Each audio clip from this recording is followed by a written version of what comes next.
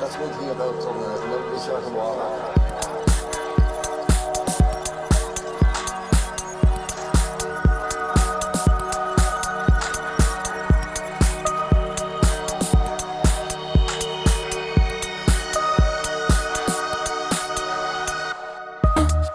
You're very welcome to the 5th episode of the Pub and Podcast. I'm sitting here in the theatre upstairs above Lanigan's Pub on the Quays with the artistic director of the theatre, Carol Shields.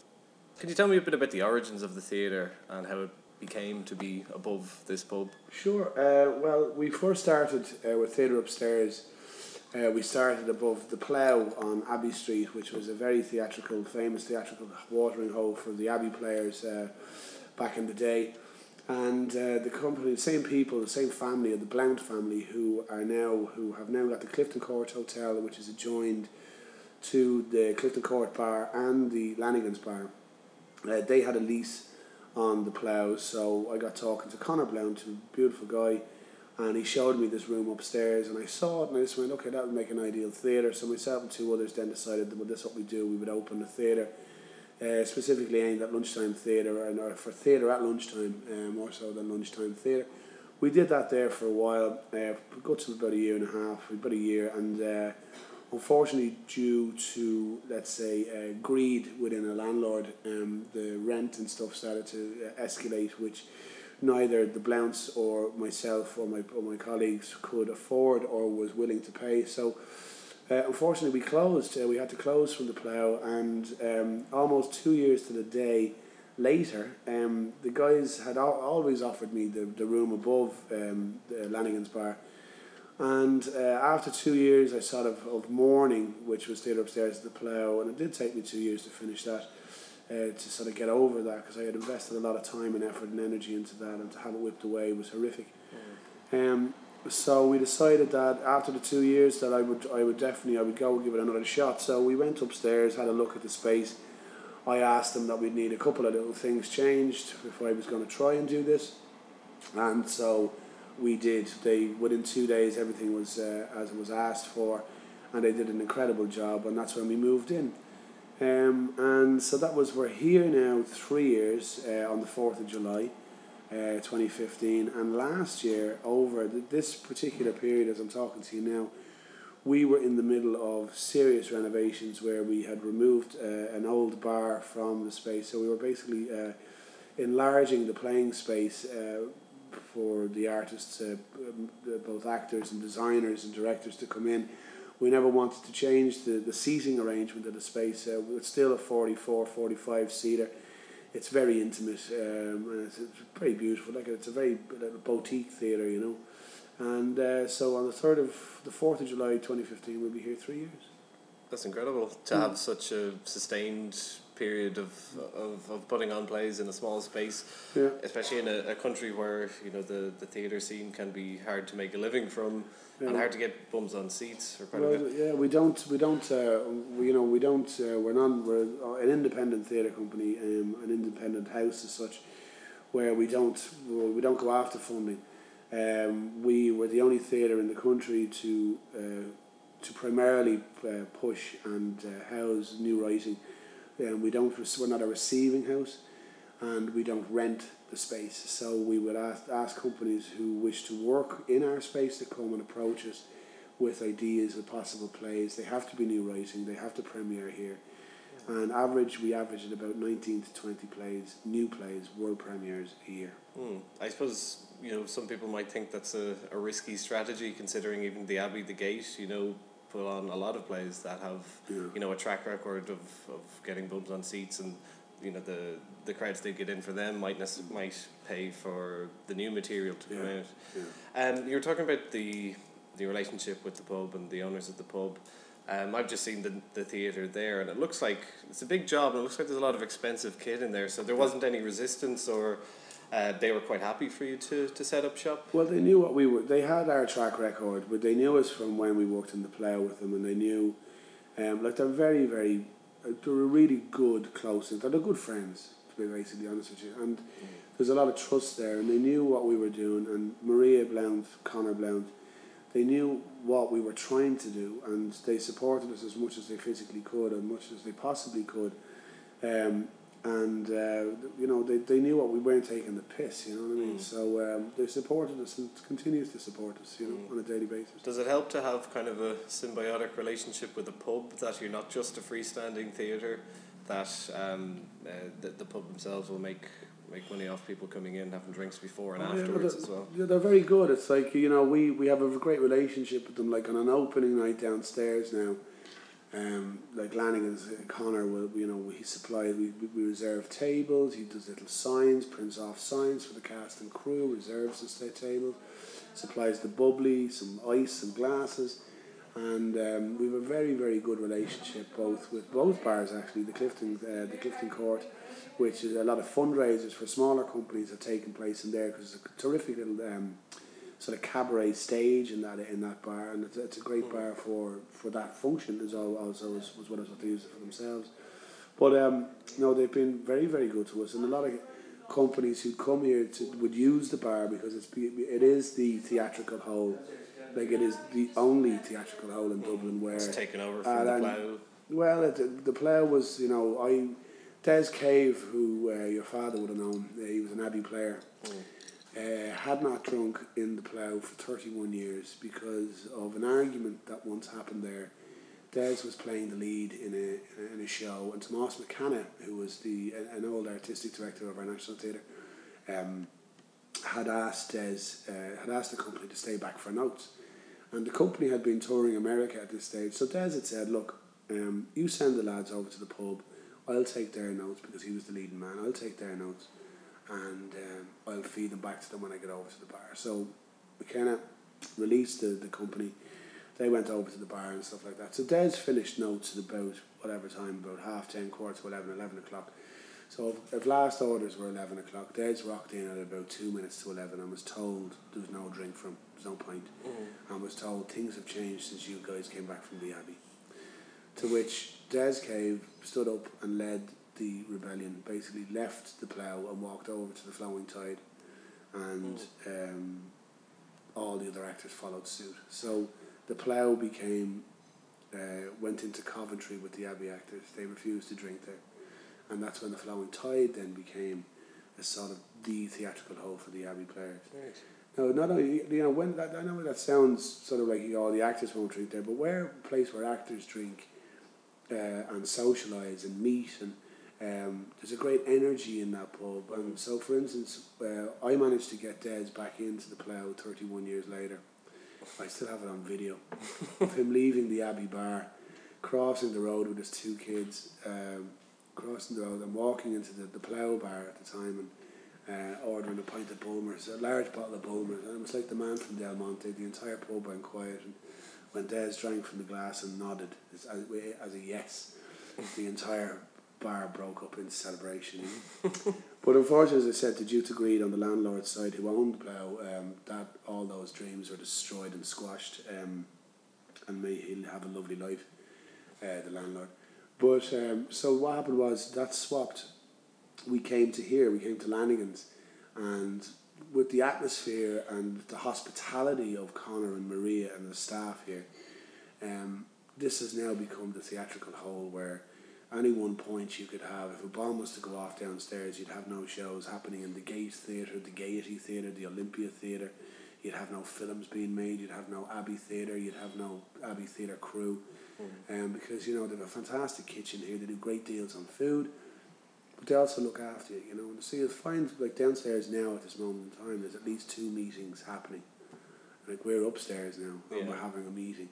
At 1 o'clock here now, there's a rehearsal starting there. They'll meet downstairs for coffee. Might have a bit of lunch. So it's a constant in and out. You know what I mean? There's a constant flow of people, and there's a good energy there. And at night time, then you get lost. It's very easy to get lost downstairs. If we go back to the beginnings of your career as an actor, starting out, and kind of how it came to pass that you became an artistic director, do you think that comes out of necessity to find more work as an actor? Because, you know, we both know how hard it can be to find roles in TV, theatre and film in Ireland. Well, the thing is that I always said is that if you're not, you know, if you're working for yourself, you'll never be out of work. You know, so I had theatre companies when I left drama school. I had a number of different companies. A company called Raw Image, which we did. I started to play around with site-specific work. I then opened a company called Semper Fi, where we did only site-specific work primarily. This was in the day before site-specific was even, people could spell it. Do you know what I mean? Now it seems to be everywhere. It's a couple of companies now, you know, they have their site-specific thing and that's what they do. We were doing stuff in toilets in the back of buildings and warehouses, and we were doing all of that before it became sort of trendy to do. But then I had the idea that I always wanted to have my own little space that, you know, that I wasn't answering to anybody bar, you know, the people who I worked with, that it wasn't like a megalomaniac power trip, but it was like that I was able to do work and to be able to provide a platform for people to do work which I admired, that I admired in their past, that they might necessarily have funding to do it, but I was able to possibly give them an opportunity to aid them to just be able to produce their work, because at the end of the day it's all about the work, really. So.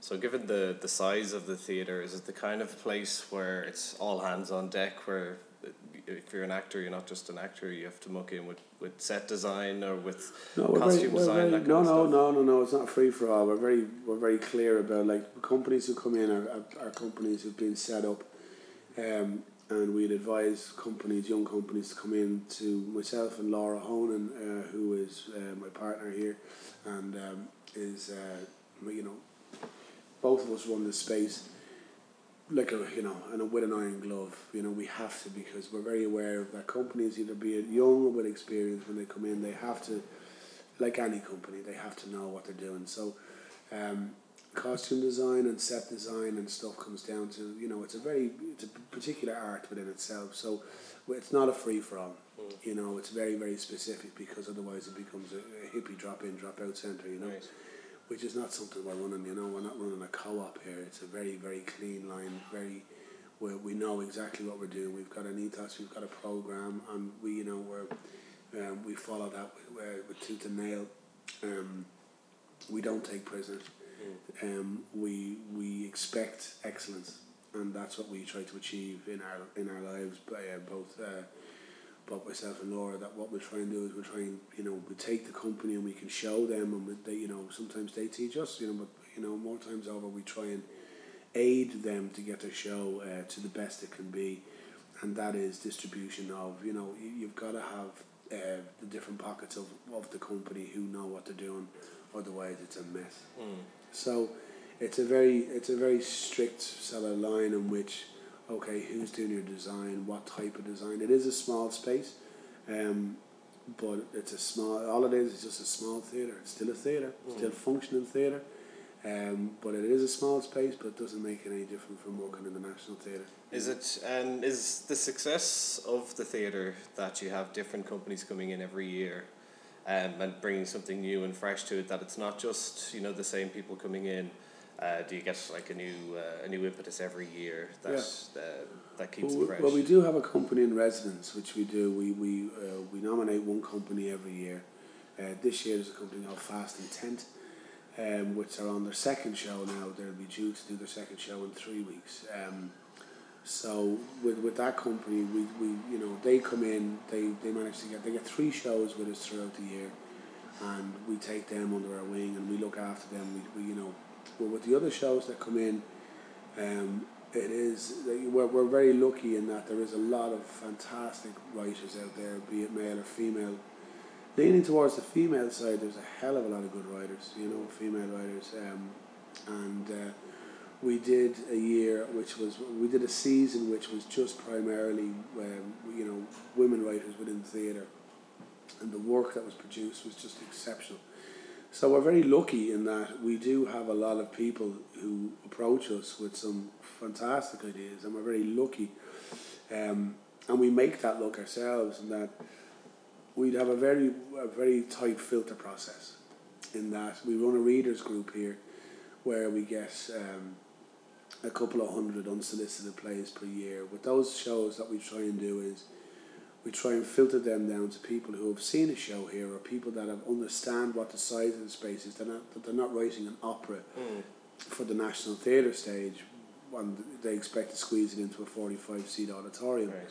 So we try and be realistic in our choices, and we give them a professional reading at a table with professional actors and feedback if they need it. And then from that pool of plays, we might find one or two plays that we'd like to produce ourselves as Theatre Upstairs, or we might find a play that we may encourage the writer, be it he or she, or a producer, be it he or she, to take that further, to develop a company around the piece of work, and then to approach us then with the idea of doing it as a full production. So the choice we get is they're very, very, it's a very, very interesting. We have a musical playing at the moment, and then the following 2 weeks we're going to go dark for a while, because we have some internal stuff that we just need to sort out before we launch into the next million plays. That way. So it kind of serves as an incubation space. Very much so. As Yeah, well as yeah. So it's. No, we've been lucky, but we make our own luck as well. Do you think there's scope for more theatres of this kind? There's plenty of pubs with function rooms that don't get used. Yeah. I mean, obviously they'd have to have a bit of an investment, but would it help the theatre scene generally to have a lot more smaller theatres to attract people in? There's some good shows out there. Like, you've got the Viking Theatre above the sheds there in Clontarf, and they do great work. They're a receiving house, so. Like, for instance, they would their stuff would come from Bewley's, or there would be a tour. They would receive a lot of stuff like that. But that's a good idea. I believe the International Bar is about to start up again at lunchtime. Bewley's is now Powers Court, so Powers Court is Bewley's at Powers Court until their renovations are over. So absolutely, you know what I mean. But there's very few. There'll be no one like us, to be honest with you, because no one is only doing new writing and supporting new writers. Like, no one is doing that. So I would say, for someone, we've been here 3 years, and over the years we've developed a name for new writing. So it would take a company. Absolutely, they could try it, but I don't know whether or not the writers would trust. It's a lot of gaining trust with writers, and production companies to that, will you be able to do this, and how you will serve this, and will you still be there next week? And have you worked with writers that have had plays in here that have kind of built up a body of work in theatres like this, and been able to kind of use it to get into the Abbey and move on? Absolutely. Like, the plays have started here. Some of the plays have travelled on. For instance, Lee Coffey's Leper and Chip, which I directed. That's the poster there, as he points to the poster above his left shoulder. But that transferred to the project in Temple Bar, and is now transferring to the assembly rooms in Edinburgh for the Edinburgh Festival. So that has legs. There's a lot of plays. Donald O'Kelly's play started here, Alleluia Fanula, that started here, and that moved on. The Picture of Us play started here, and that moved and played the Electric Picnic, and will possibly have another life next year. Stella Full of Storms started here, which won Best New Writer at the Gay Theatre Festival, and that play has been picked up. Petals has been, which I directed, has moved on. Nearly all the shows that we have here have had life, or will continue to have life, or the writers of the companies will continue to have life after Theatre Upstairs. Now, when you're showing me in around the theatre there, it's a very small space, but there's one kind of little curiosity of history, the arch that you pointed out. Oh, the archway, yeah. We under our renovations, when we were ripping out the bar there, we discovered a pillar wall, which then, as we hacked through the plaster of the wall, we discovered this 1960s wallpaper. And you go through that, you get paint.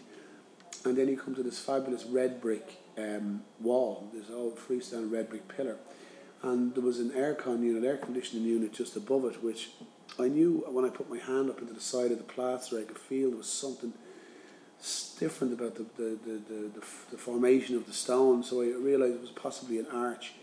So I knocked it down. I got permission from the guys downstairs, and they said, "Yeah, knock it." So once I knocked it down, I exposed a pillar, and subsequently then I found a picture of Easter Monday 1916, just after Helga, gunboat Helga, which the British tried to, they used to try to destroy half of Dublin, but also GPO.